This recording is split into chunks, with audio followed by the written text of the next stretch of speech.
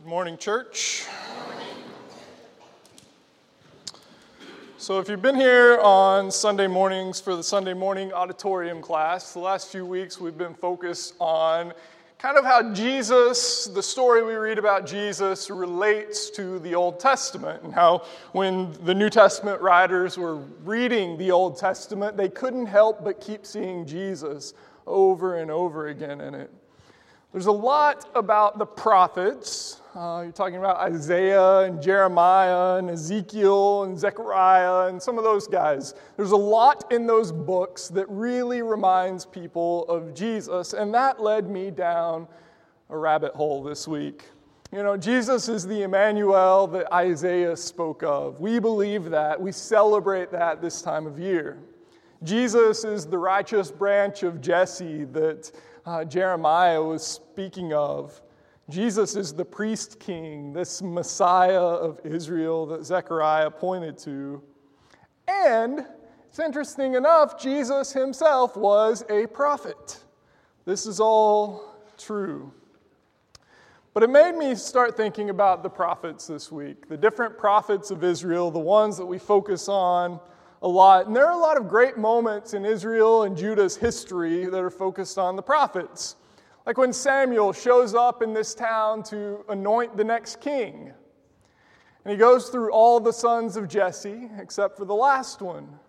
And he just can't figure out why he hasn't found the right king yet. And he says, "Is this all your sons?" And David shows up. And he anoints David king while Saul is still king. It's just this huge moment in the history of that nation. Think of Elijah up on Mount Carmel, and there's the prophets of Baal, and there's Elijah. And they're calling on God to bring down fire. And Elijah douses this altar in water. He makes it so difficult that the only way that fire would come out is if God brought it. And he does. Think of Ezekiel. A few weeks ago, we had Jerry Taylor here, and he was talking about this story. You've got Ezekiel who wanders into this deserted valley with these bones that are just dry, these bones that are long past dead. And he prophesies to these bones, and they come together. And all of a sudden, flesh forms around them. There are these great stories of the prophets in the Old Testament. There's a particular story of a prophet in the Old Testament that I think we forget sometimes. It starts back when Manasseh was king. Do you remember Manasseh? Of all the kings in Israel and Judah's history, Manasseh's the worst. He is evil. There are two verses in 2 Kings 21 that just point out how evil he is. He said more blood was shed than any other king. And then it talks about how he led more people astray than anyone else in history. Manasseh's the worst. Eventually his son Amon becomes king, and they are so fed up with this family that they decide 2 years into his reign that they're going to kill him. And so these people stage a coup and they kill King Amon. And Amon is just kind of a nobody in the history of Israel at that point. But the people of Israel are so mad that they would kill a king that they kill the people that killed the king. And those people come together and they say, you know what we're going to do? We're going to name this person king. We're going to name Josiah king. The funny thing about Josiah is that he's 8 years old. I was thinking about this week. I was looking through our attendance rolls, the people in our church, and looking for the 8-year-old. Cody Davidson. Let's make Cody king. You see? All right. That was the reality for a nation of people.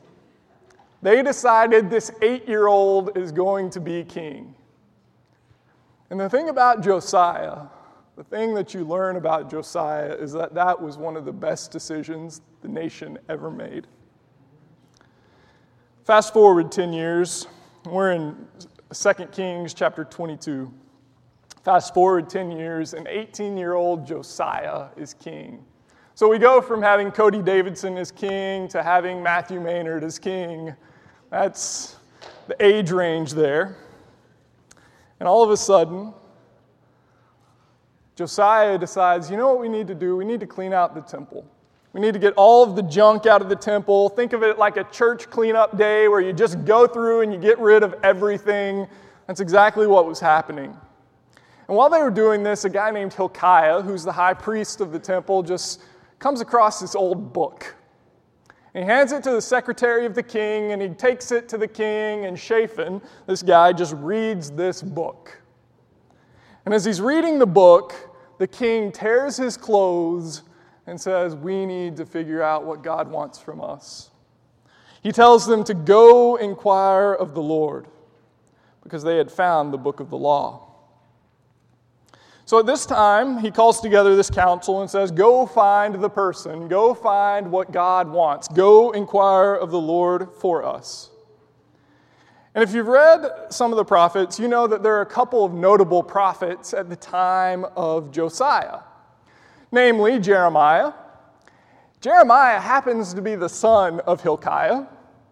Jeremiah is probably prophesying on the streets of Jerusalem.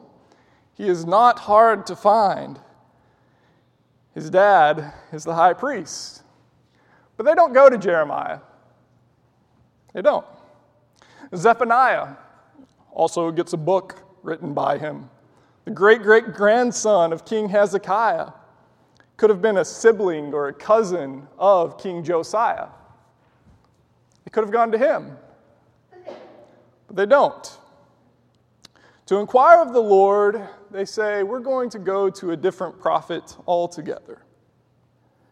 And they go to Huldah. Now, how many of you have heard the name Huldah? How many of you considered naming your kids Huldah? One? Okay, good. On the flannel graphs that the people in my church taught me with, we never had Huldah. We didn't. For those of you who want to know what flannel graph is, just YouTube it later. King Josiah goes down as the greatest king in the history of Israel. He does something that none of the other kings ever do. He reinstates the Passover that hadn't been done since the time of the judges. And he does this after inquiring with Huldah. Huldah is a female prophet who is just hanging out in the city. You know more about her siblings, her family, than you do about her, but when they want to know what God is saying, they go to her. On Monday night, we have our disciple group at my house, and we were having a conversation. And we were asking about men and women in the workplace. And our group was predominantly women that night, and that's not to say anything negative about it. But we came to the conclusion that women often don't get the same recognition that men do. I know some of you are just utterly shocked by that statement, and some of you are elbowing your husbands. I get it.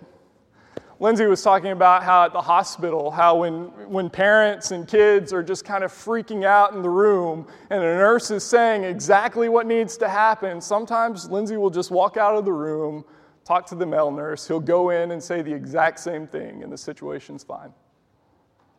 Kim was talking about at school how sometimes kids act inappropriately at school, and a female teacher will just jump in the middle of it and get beat up and get hit, and a male teacher will just stand on the side. But once the male teacher gets involved, it calms down, and everybody says, good job, male teacher.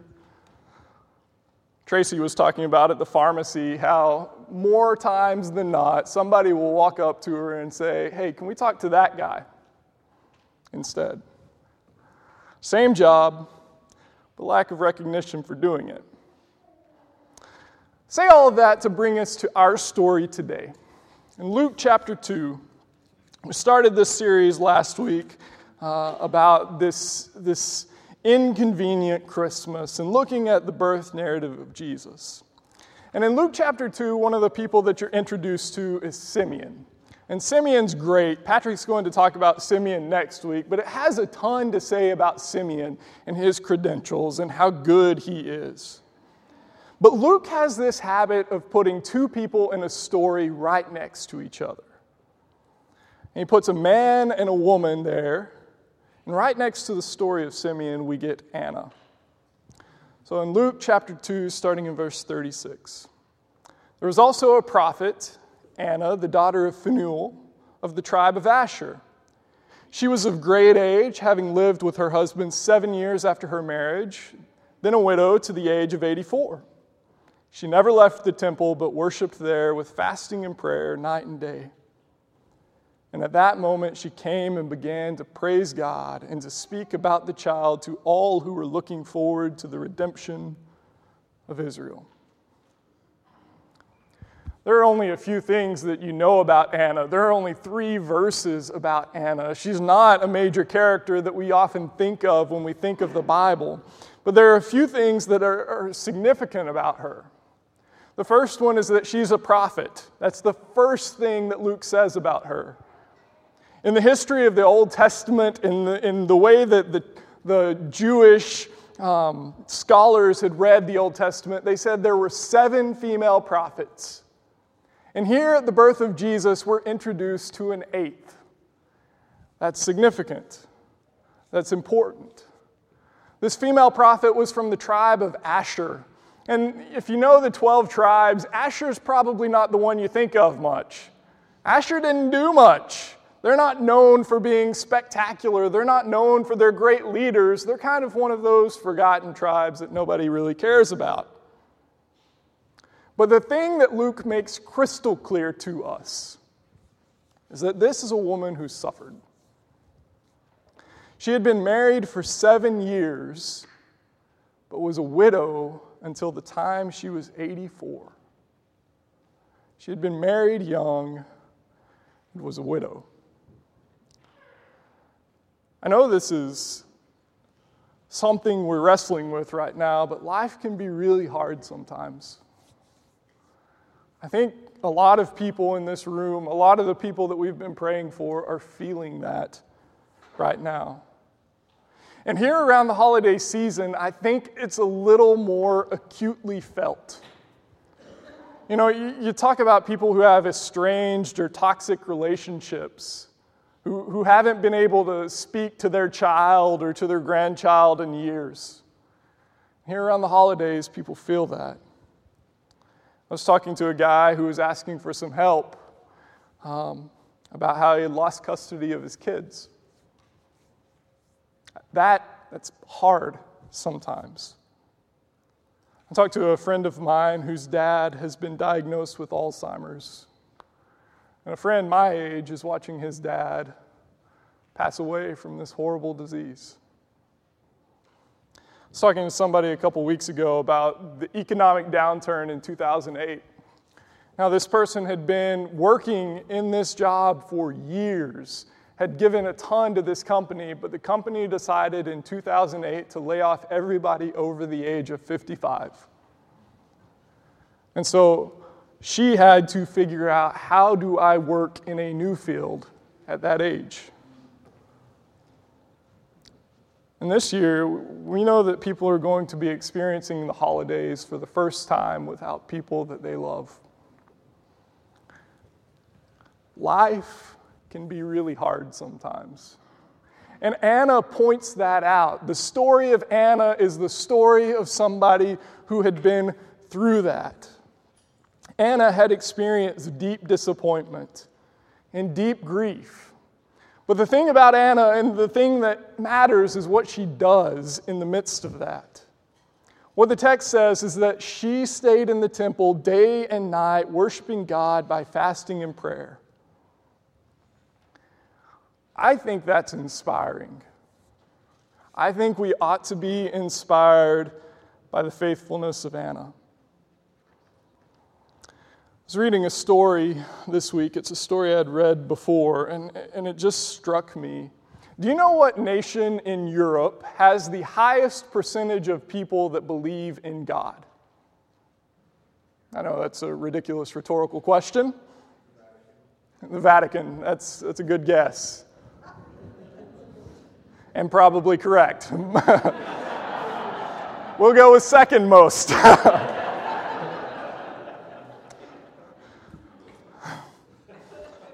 Fair. Russia. Russia. You see, the way that the story is told, in the midst of the rise of Marxism, there was this militant atheism that was a part of the culture, this pursuit in the Soviet Union to drown out Christianity, drown out a lot of different things. There was a group of grandmothers called babushkas, and I probably butchered that, but forgive me, that kept lighting candles in Russian churches. In the midst of persecution, these churches would be bombed and terrorized, but even in the midst of the rubble, these grandmothers would keep the flames of faith burning for these people. And while moms and dads would go to work, grandmothers would be at home with the kids, instilling virtues in them, teaching their grandchildren stories about Jesus and providing them with a moral compass. And in a society that was actively seeking the destruction of faith, the faithfulness of these women preserved a faith for the Russian people that you kind of get to see a little bit today. It's not a perfect country. I'm not suggesting anything like that, but I would say that their faithfulness provided a faith for the people to have. In our story of Anna, Luke points out that Anna had been fasting and praying for years.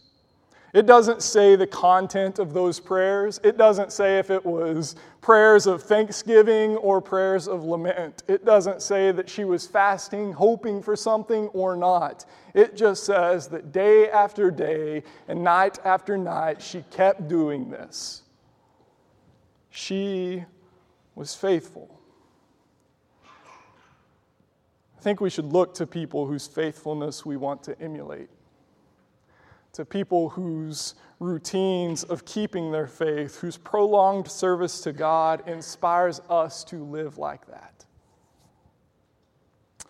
But I also think that when we look at those people whose faithfulness inspires us, we will see that the sustaining force for most of them is actually the faithfulness of God. We may look at Anna and think she has so much more faith than I do. But she would say, no, I just have more experience with the faithful God. We look at Scripture, we look at Exodus 34, verse 6, and it's one of those times where God is revealing who He is. And He says, the Lord, a God merciful and gracious, slow to anger, abounding in steadfast love and faithfulness. In Lamentations, this terrible book about how awful life is, in the midst of it, there's this beautiful verse that we just sing sometimes where we proclaim, great is your faithfulness.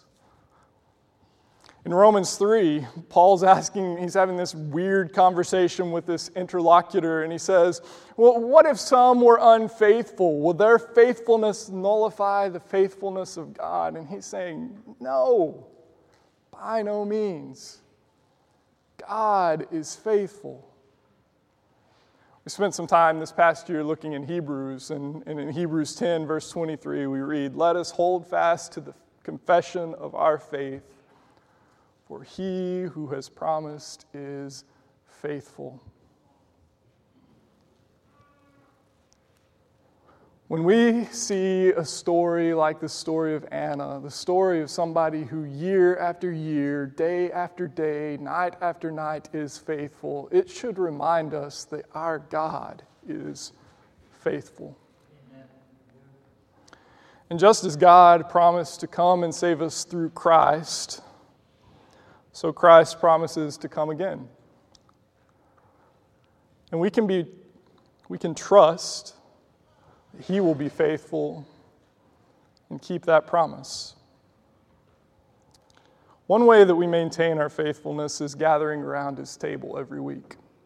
It's something that we do in this church. It's something that we do week after week after week, where we gather around His table and receive His body and His blood, which He has given for us. In 1 Corinthians chapter 11, Paul says this. He says, "For as often as you eat this bread and drink the cup, you proclaim the Lord's death until he comes." Church, our God will come. He is going to come. But until he does, we need to maintain our faithfulness. I'm going to invite the men who are going to serve to go back and grab that. And I'll offer a prayer for us as we prepare for the Lord's Supper.